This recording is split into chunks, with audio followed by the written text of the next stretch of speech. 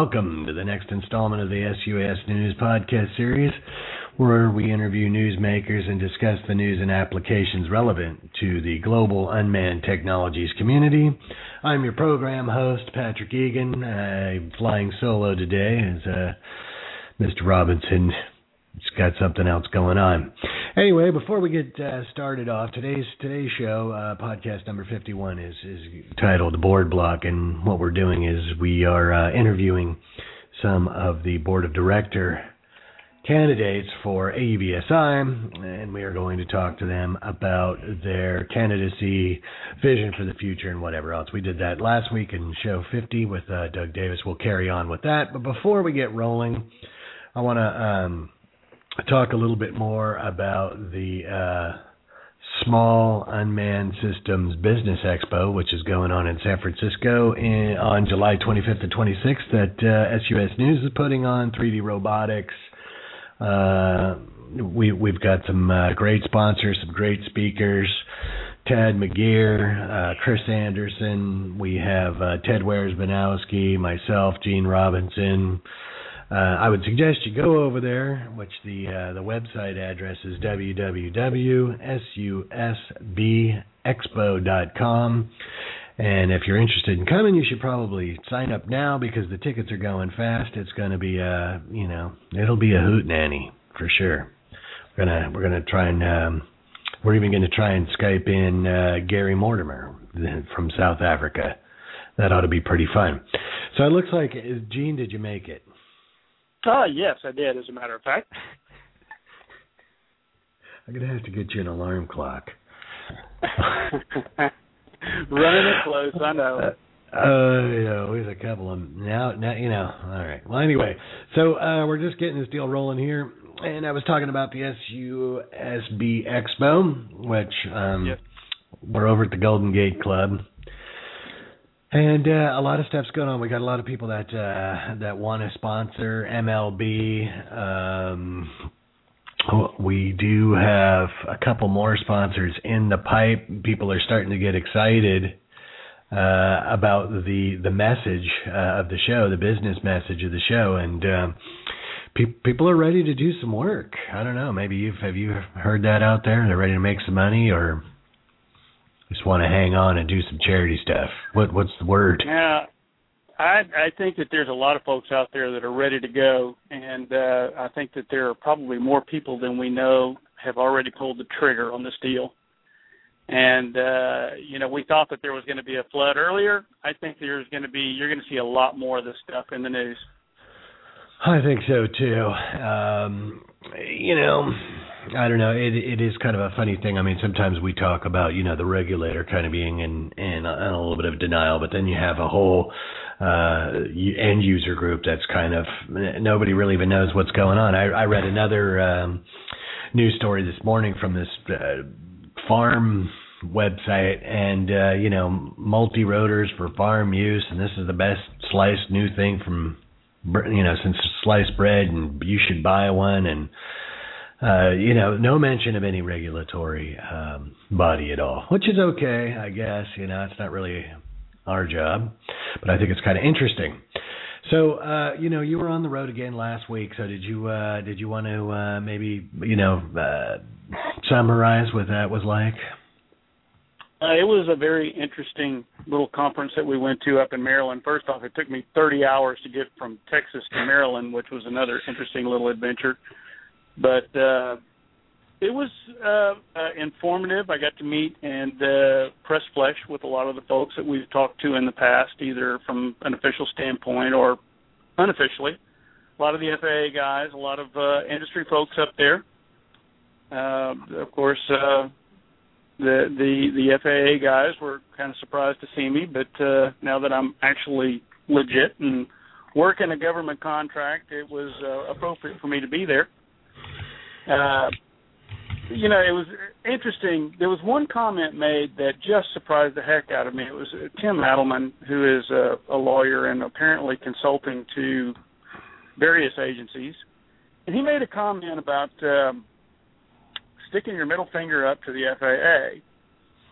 And for those guys out there that are doing this now, that is the intention, is that, if you're flying now, you're sticking your middle finger up to the FAA. And the veiled threat that came out of that is that, when certification finally does roll around, we're going to remember you.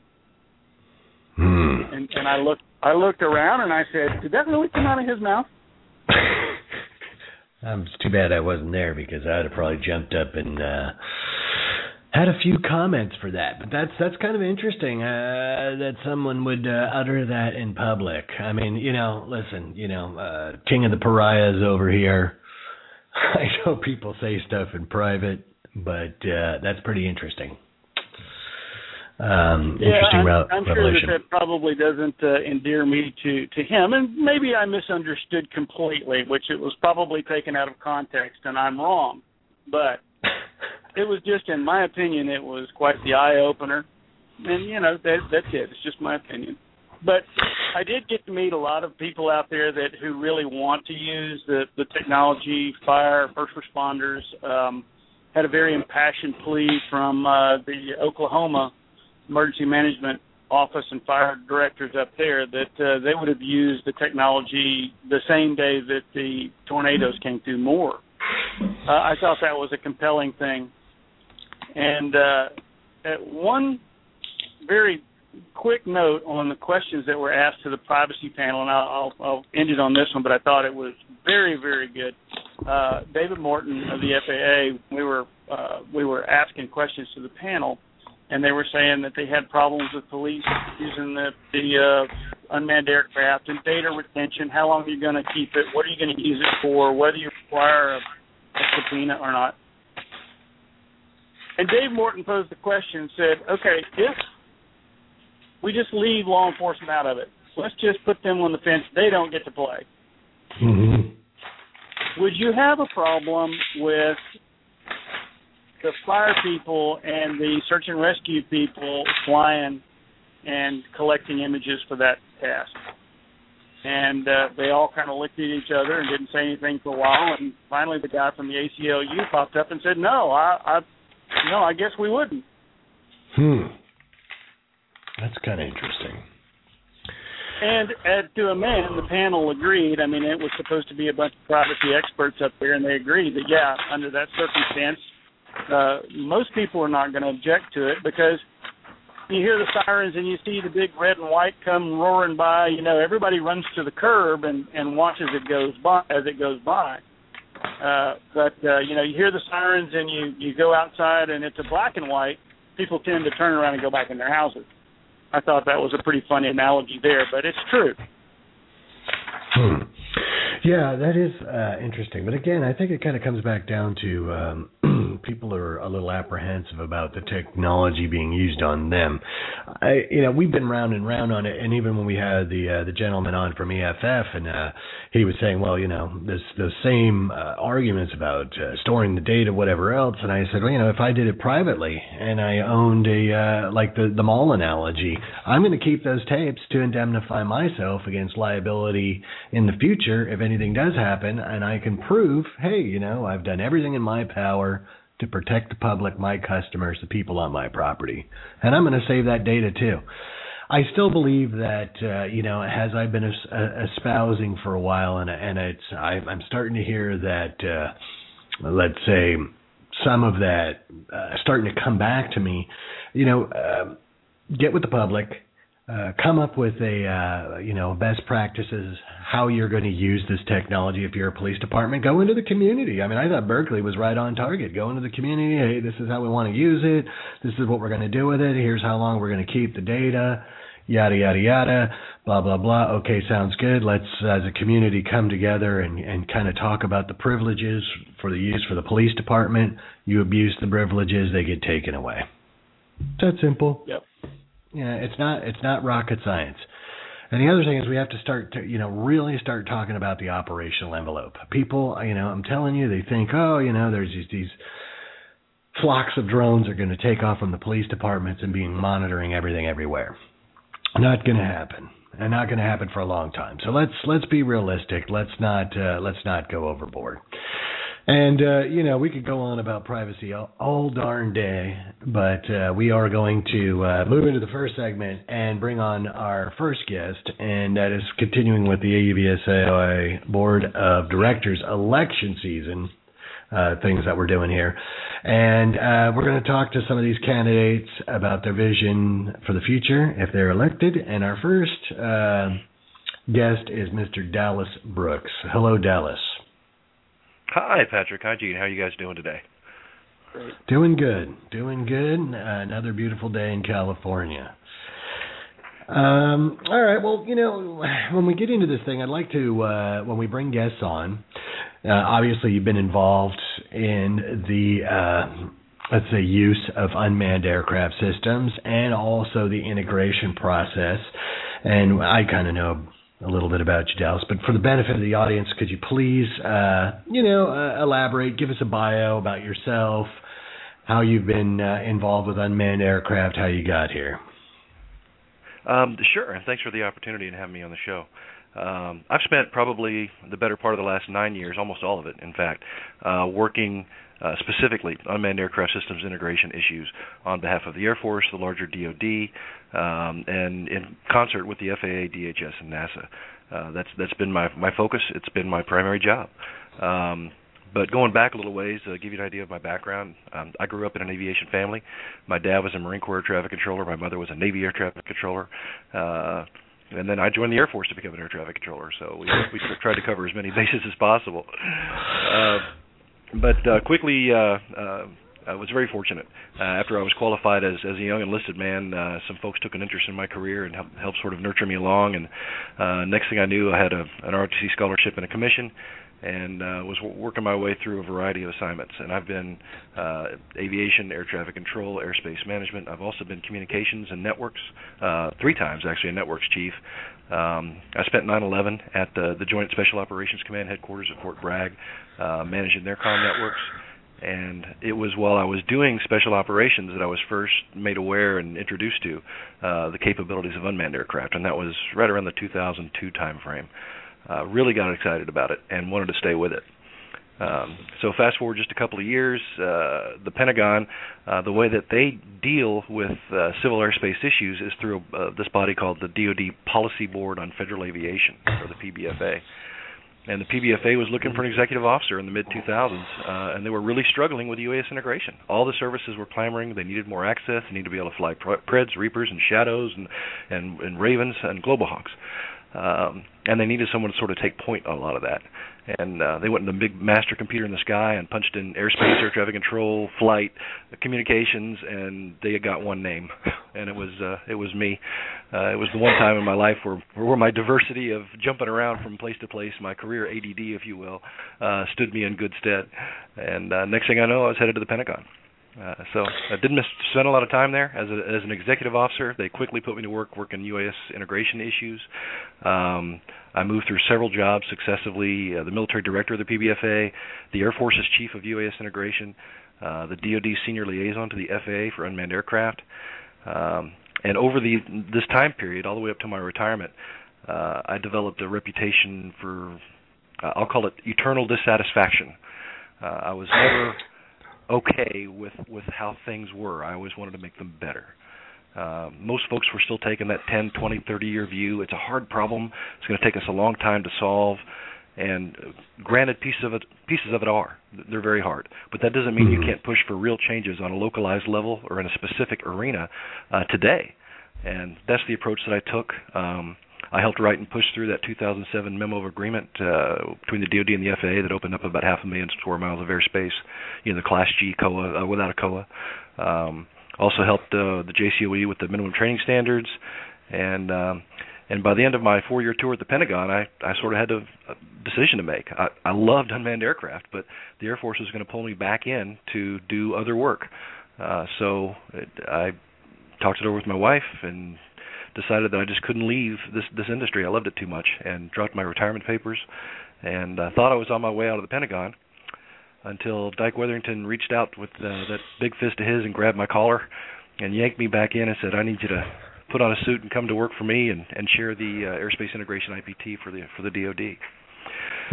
So that's where I spent my next 3 years. Now, so you actually sat in the FAA UAPO office, is that correct? Weren't you in the military liaison? And you were in there for a while.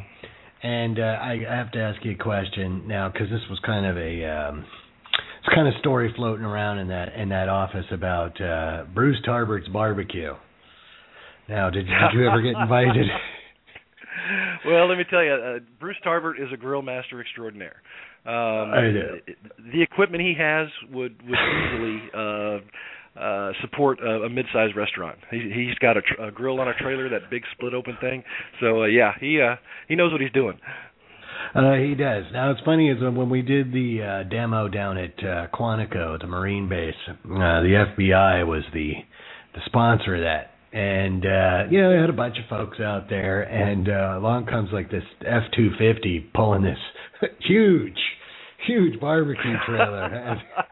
And Bruce is like, all right, barbecue for everyone. And we kind of had a thing going, it was kind of a joke because I'm a vegetarian, and Bruce was kind of offended. I go, I'll bring some not dogs and throw them on the grill. And so Bruce, no tofu on my grill, But it was kind of a funny thing. And then I was at something else where there was some other FAA people that weren't involved in unmanned aircraft, and they were like, yeah, that Bruce Tarbert, man, he really knows how to do up some barbecue. I was like, man, this thing is that Bruce's barbecue is known all over D.C. and the FAA circles. I think you could lay two men end to end inside that barbecue. It's a big puppy. It is. He fed everyone at the demo. There was probably 50 people out there, and that was no problem. But just that was kind of a funny side note. But all right, so you've been around. It sounds like you've been around just a little. You've been here. You're a relative newcomer. No, I'm just teasing. Anyway. So with all of that, you bring a lot of experience to the table. Let me ask you how you would apply that in the framework of the AUVSI board. Well, I still have that eternal dissatisfaction mindset, and I think that boards, especially boards that only meet quarterly, the progress tends to be really slow. There's not a lot of work done that gets done between meetings, I should say, and you can't be agile enough to react effectively to current problems, or much less be proactive. So that's how we've ended up at such a tremendous disadvantage on this issue of UAS and privacy.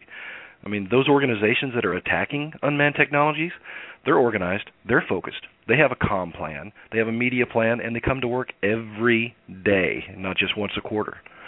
And so we are bound to lose that battle unless we restructure how we do work in between those board meetings. The AUVSI membership, they've got a tremendous amount of talent that's sitting on the sidelines. I mean, that talent has got to be harnessed. You've got to form those working groups and teams that work continually between the board meetings. You've got to pick the right talent. You've got to organize them. You've got to empower them, especially, to act on behalf of the industry. Otherwise, we're going to continue to get beaten, and beaten badly, on the issues that matter most to the UAS and UMS industries. Well, I would concur with that. They do have a pool of talent par excellence. It's kind of, it seems like it's a little, how do you say it, underutilized. So I do concur with that. I like that idea that you sound like you're more proactive. But so, and what's your vision if you're elected to this board position? I got to tell you, I believe that we have to mature the entire industry. We've got to turn this industry into a powerhouse, because that's where we deserve to be. Where unmanned systems are going, those of us who work in this industry already know. Other folks are coming along slowly. But the larger aerospace industry has 100 years of history and leaders with 30-plus years of experience in senior positions. They've got effective lobbyists and lawyers, and all of those guys know their business better than anyone. But today, the majority of your AUVSI membership, they self-identify as aviation, aerospace, or robotics professionals that have an unmanned systems focus, as opposed to identifying as an unmanned system professional. And I think we need to change that. I mean, some of the brightest minds in the world work in this industry, and they do so because they've got a passion for unmanned systems. So we've got to build that culture and that supportive structure that develops and retains unmanned systems professionals. We've got to step out of the shadows into the light, and only then can we realize the potential of unmanned systems, not only to save lives, but to change the way we do business, change the way we approach major problems in a way that's safe and effective. And when you think about what AUVSI's role is, they're a 501c6 trade organization. They're there to be the organization that helps grow the industry. So I can't think of a better fit or a better place to start to move that kind of maturity forward than within the annals of AUVSI. Okay, so you're kind of let's get some change from the inside and move forward and start addressing some of the major issues that we have. And is that in the short term, or you think also in the long term? The long term has been almost beaten to death. I think if you lay out the short term, what we used to call the low-hanging fruit or the quick kills, and I think Gene brought up a great point. We're letting things like privacy derail everything. But if you pose the question, okay, what about if we excluded law enforcement for a moment? Not that I don't support law enforcement, I do, but just for the moment, and wrote the rules for emergency responders, search and rescue, precision agriculture, where guys are flying over their own property anyway and no one lives there, and push forward. Could we get that done in the next year or two? And I absolutely think we could. And then success in that arena sort of makes it obvious how we would do it for the law enforcers and other folks down the road, because we would have use cases that would prove that it's safe and effective and can be controlled. Absolutely. Yeah, and that makes sense. Hey, you get out there, you start using it, people start teething on this stuff, and we learn from our mistakes. I think that is something we're being held to a really high standard, which I take some exception to, but that's another conversation for another time. All right. Well, I wanted to. I had a few more things going on, but can you talk about in 60 seconds maybe something project that you're currently working on, Dallas? Sure. Where I work at the ISR Group, we've got a UAS airfield. We've got about a dozen active COAs right now based on a single airspace model, so you don't have to go plot ground tracks and things of that nature. And, we support those users that get those COAs. We don't get COAs ourselves, obviously, but we're the facility. We provide the trained pilots. We provide the unmanned systems. So when a university says, I've got a sensor I want to test, we say, great, we'll handle all the details. It's your job to be the scientist, and it's our job to be the F-150 truck that gets you in the air in a professional manner. So along those lines, on the precision ag piece, we've partnered with a university and actually planted about 20 acres of corn right there on our airfield. So when they want to launch and do daily hyperspectral assessments of everything from pigweed to herbicide application, that they can do that without having to get a special COA for their location at the university and things of that nature. It's one of the ways that we're trying to grow a capability and looking towards the future. I mean, this is not something we're trying to make money on. It's something we're trying to grow a capability so that others can realize potential. And that's the kind of thing that gets me out of bed in the morning. All right, that's good. Sounds like a passion. Website where people could learn more about this work. I got a brief blog entry, www.brooksforboard.blogspot.com, and that's got links to my LinkedIn profile and an email link to me, which I think is important. I don't know how many board members currently say, hey, look, here's my email address. If you've got an issue or you want to shoot the breeze about a topic, give me a call, send me an email, and let's start a dialogue.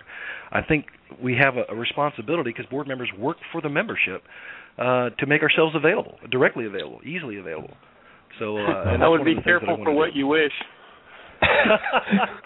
Well, hey, I've had 4-hour conversations with Patrick, so I don't know how much more I can get. Well, I don't know. It could get longer. But, okay, thank you, sir, and good luck, and we'll be talking to you in the future. Thank you so much. I appreciate the time. Thanks, Gene. All right. Well, that was pretty interesting. There's one guy that's got a real passion for the technology. Now, and we're going to continue. We're going to march right on, because we've got 2 more guests, and our next guest is Mr. Benjimine Miller. And Ben, are you there? I am. I'm here. Thanks for having me. Hey, hello, well, Ben. We've been trying to get you. You're a hard man to nail down. Life is pretty fast-paced lately. It is. This has a way of doing that to you. All right. Well, we know who you are. We got your number. We know that you're active in UAS work legally. You're also very active in the integration effort, but for the benefit of the listeners, could you please give us a bio, what you're doing, how you got here? Could you do that for us, sir? Yeah, you bet. I'll kind of start with my work with the Mesa County Sheriff's Office. I've been here 13 years now, and I started what feels to me like a long time ago, I guess, back in our jail as a deputy. And after about 7 years there, I moved out to the operations side of the house and quickly got involved with some wildland firework and search and rescue stuff. Excuse me. And it kind of built a technical background there, and then took on an admin job of being the logistics manager. And then about 5 years ago, had a conversation in my office one afternoon about how great an unmanned aircraft could be for our search and rescue efforts. And to be honest with you, I laughed at it when we first began to chat about it. I thought, yeah, right. I had that typical perspective of Predator drones and missiles and stuff. And the short time thereafter that I really began to think, hey, maybe, and did some research and we've been up and running now operationally for the last 4 years. We have a COA that allows us to fly anywhere in our jurisdiction daytime. We're working with the FAA to see if they can get us some permission to fly at night to kind of expand our operational mission capability and really focusing in right now on small unmanned aircraft, that category of 25 pounds or less, and really just trying to demonstrate what unmanned aircraft can do, not just as a public safety asset, but more as a community asset. We're even getting into some things with our public works department as far as survey and that kind of thing. So it's been a interesting last 5 years. It's become my passion. I've jumped in with both feet and we work directly with the DOJ and the FAA on their common strategy that they just recently announced, and I've had opportunity to address the Congressional UAS Caucus. I've worked close hands with AUVSI, sit on an F-38 subcommittee, and then had the pleasure of testifying to the Senate Judiciary Committee recently, and it's kind of been the highlight of the progress and gaining and sharing that knowledge over the last couple of years. So I watched the video of the Senate hearing with our man, let's say a subcommittee on privacy and technology chairperson Al Franken, and I commend you. You did a very good job. Thanks. I'd have to say that was one of so far the experiences of my career. So I'm glad we had the opportunity. I think it was great that they sought some end user perspective. I think that getting to your discussion at the onset of your podcast here, just with the privacy issues and everything else, it's been our challenge to kind of bring that conversation back to the realities of what we're really actually doing in public safety and what's really already out there as far as rules and regulations and management of information, et cetera. So it was a great opportunity to go and to share some realities with some key policymakers. Yeah, I as a side note, I thought it was kind of interesting because I didn't see that video. I actually found it through the Code Pink website because I didn't find any links. Hey, I'm checking it out. I wanna know what they're talking about. So I'm listening to that, and it was right about the time I'm watching that, right as this PRISM thing broke, and tempered with listening to Mr. Franken talk about privacy issues and everything else. I was like, wonder where you're at with this one, pal. But, I had already had that as part of my narrative when, I went and spoke at UC Berkeley Law and the Berkeley Drone Town Hall. I mean, I was like, I was already aware, I was used part of that is that, most of the information that you have out there, if the government asks for it from any of the big, like Google or whatever else, they usually turn it over. So, there is the privacy thing, I think, is kind of a red herring. And the idea that I think people are afraid when this technology gets turned on them.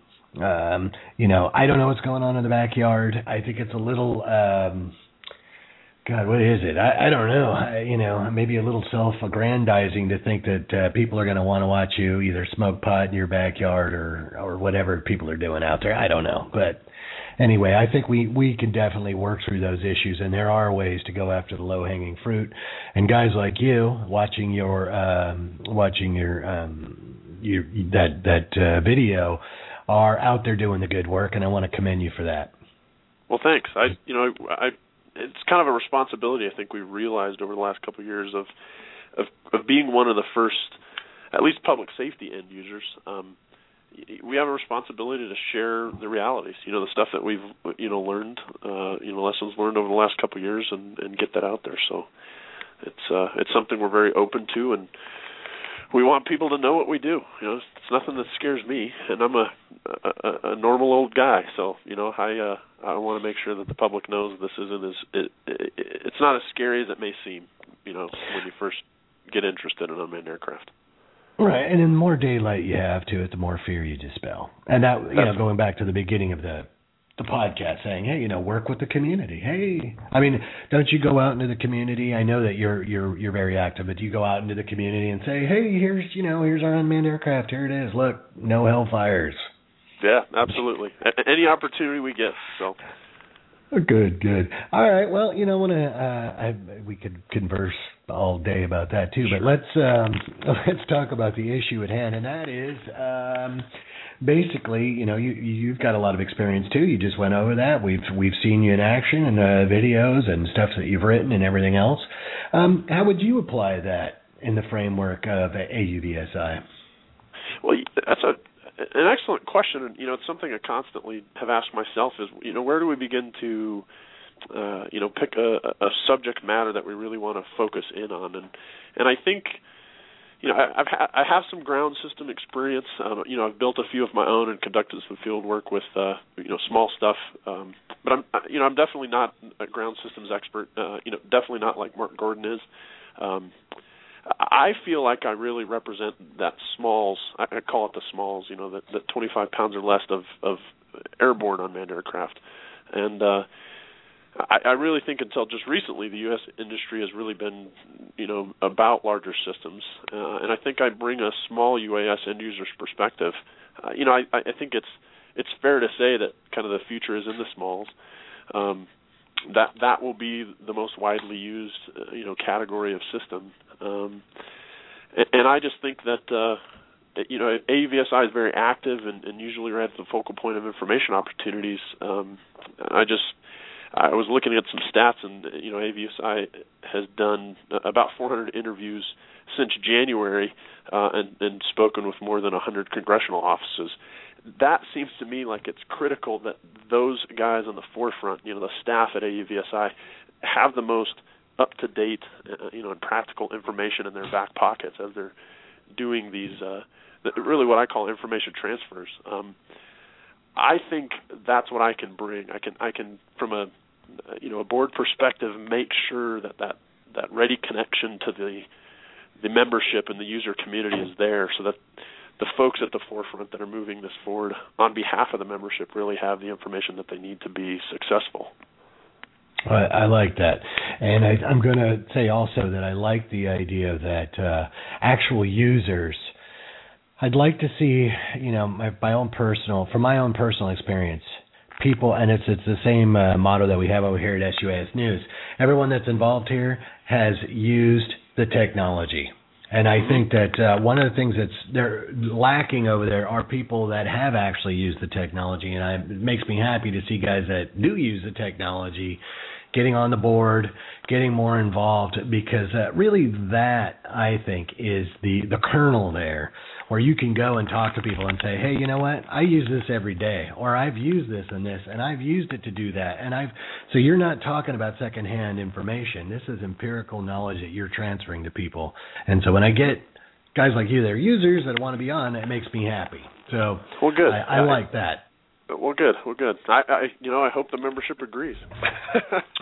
Well, they should, because I think that's something that's really been lacking. I will say that, I have a finger on the pulse of the industry when I talk to people, and people come out and talk to elected officials or governing bodies or even standards group, and they don't have any actual, let's say, I don't want to call it stick time, but being in the field and using this technology, they're not taken as credible as people that have been in the field with it and use the technology. So add some credibility to all of our. It's a credibility arrow in the quiver, and I appreciate that. Now I know you're really busy. I know we like I said, we can't even nail you down. So how do you think that's going to work, and why? You're going to run for the board. You have the time for that? Well, yeah, that's one of the my own personal concerns. We get lots of interest, and it's hard to not get spread too thin. Where we as an organization and a program now have to be careful is to make sure that we're spending our time with potent opportunities, I guess, to put it as best I can. And I think a spot on the AUVSI board is just that it's a potent opportunity to help with the direction of the entire industry. One of my favorite things in the last couple of weeks, I've had some vacation time and taken the opportunity to turn off the email and completely check out to let go of some stress. And in that time I was gone, the folks that we've trained up to move our program forward had some successful deployments in my absence, and that's just a really fulfilling feeling to know that this thing is now kind of maybe birthing out beyond my guidance and that, so that, and I see that in the future that now we're beginning to mature the program, that it begins to live on its own, and that just opens me up for other opportunities, and I really think that's the next step is taking a more national leadership role. So. All right. Well, that sounds good to me. Now, in closing, and I don't know if you got a website going where people could kind of see what you guys are doing or the progress that you're making. Is there one? There is, actually. That's one of our things to being transparent with our program is just, taking the necessary steps to put our information out there. And you can go to www.sheriff.mesacounty.us. And you'll see down in the bottom right corner a link to our UAS page. And on that link, you'll find my favorite document there is a frequently asked questions document that we frequently update. But it's just a kind of a download of information of the things that we know, the answers to the questions that we get commonly. And there's a couple of video links that we've put together. Just kind of shows you what we've done and what we do. And I guess if you're looking at that from an interest of should you vote for me or not, I mean that's really a representation of the program that I manage and kind of my brainchild and my passion. So maybe it's not something specific to myself and my attempts to become a board member, but I think it's an excellent example of the things that we do out here in Mesa County. Excellent. Good luck, sir. I appreciate you coming on. Best of luck, and I hope we could talk to you in the future. Sounds good. All right. Have a good day, sir. Yeah, take care, guys, and thanks again for the opportunity. Hey, no problem. All right. I like that idea where they've got the website, and I would encourage folks to go there and check it out, and you could get kind of the real deal, the scoop of what, a sheriff's department is actually doing with the technology. And that's great, and I think they're being open and transparent. What do you think about that idea, Gene? That was one of the things that was brought up in this conference that I was in just last week, that if you take that to the public and you say, look, this is what we have, this is what we're going to do, and you can look at all the records and you can come in and visit us anytime you want, it puts them at ease. And I think that's a fantastic approach. I think it's going to be something that we're going to try to apply here in our own area, in our own county, because I think that a lot of folks are led by the media, and the media doesn't present the rosiest picture in the world for anything. So, I think that's a really good idea. No comment. No, I'm teasing. I agree. I think it's the thing to do, and it would help any law enforcement program along. Daylight would. Absolutely. All right. Well. Yeah, absolutely. And so we have our final guest, and we're running a wee bit long, but that's okay. We'll run it out if we need to. This is our final guest, and it's our continuing conversation, Mr. Mark Gordon. How are you doing, Mark? I'm good. How are you? Thanks for the opportunity to have us on here today. Oh, hey, no problem. We want to, as you can, I mean, I'm sure you've said, you've listened to this, where our goal is to try and give information to the membership, so the membership is let's say, understands some of the issues from the different points of view and what people want to do. So with that, would you please give us a little bio about yourself, sir? Sure. Graduated with a mechanical engineering degree, and then I went into the Marine Corps. Spent my time in the Marine Corps as artillery officer. After that, I joined a couple of different high-tech companies, focused on robotics automation, actually. So very commercial focused, handling of storage devices in the robotics industry, and that's really what brought me into the robotics world and the unmanned systems world.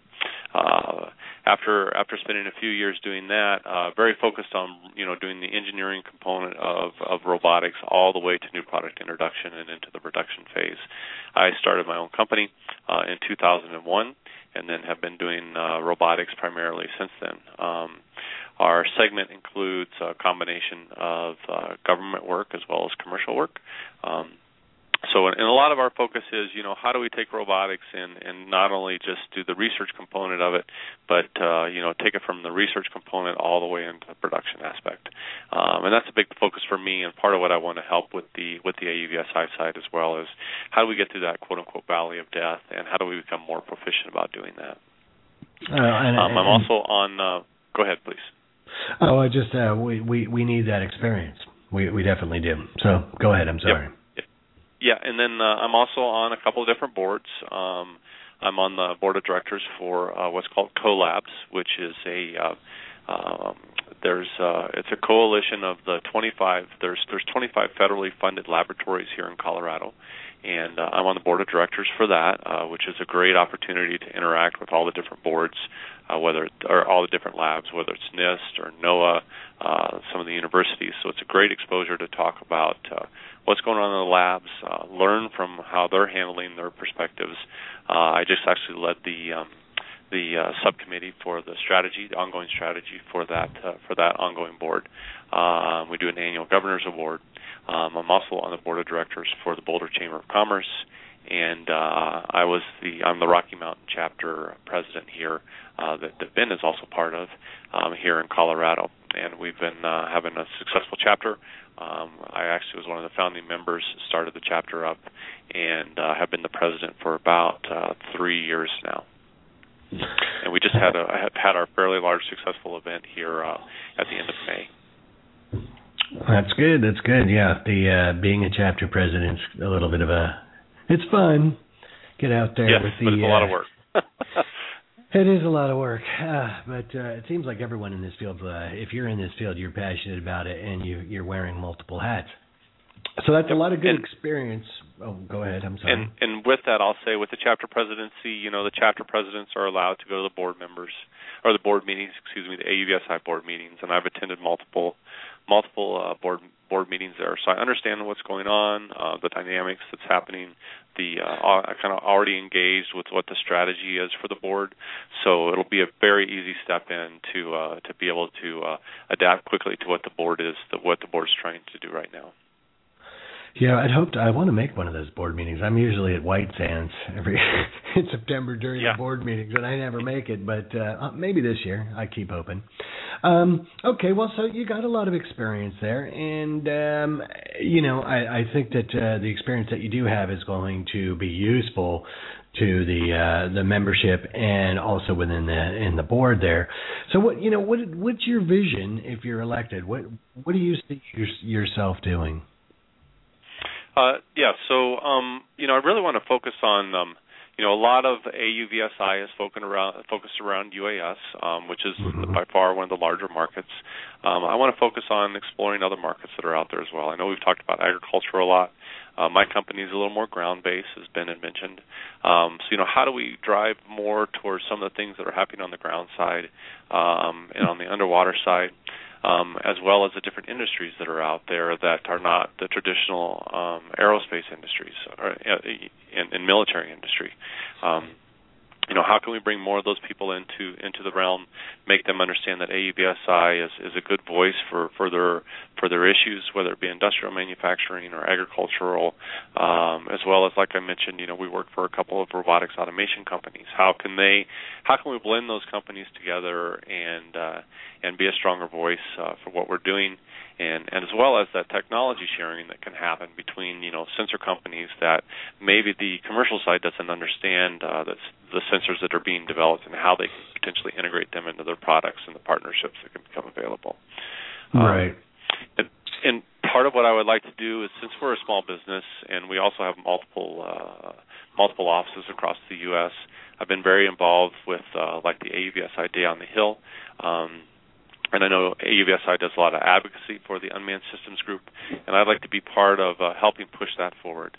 I think that sometimes, the organizations like AUVSI, where they're not the constituents-based as much, me as a constituent being able to go in with an AUVSI member, talk about the issues we're having with unmanned systems, both air, ground, underwater, where we see things need to be headed, not only as a constituent, but as a board member of AUVSI and a small business. That's a very powerful message that I can then start to put across.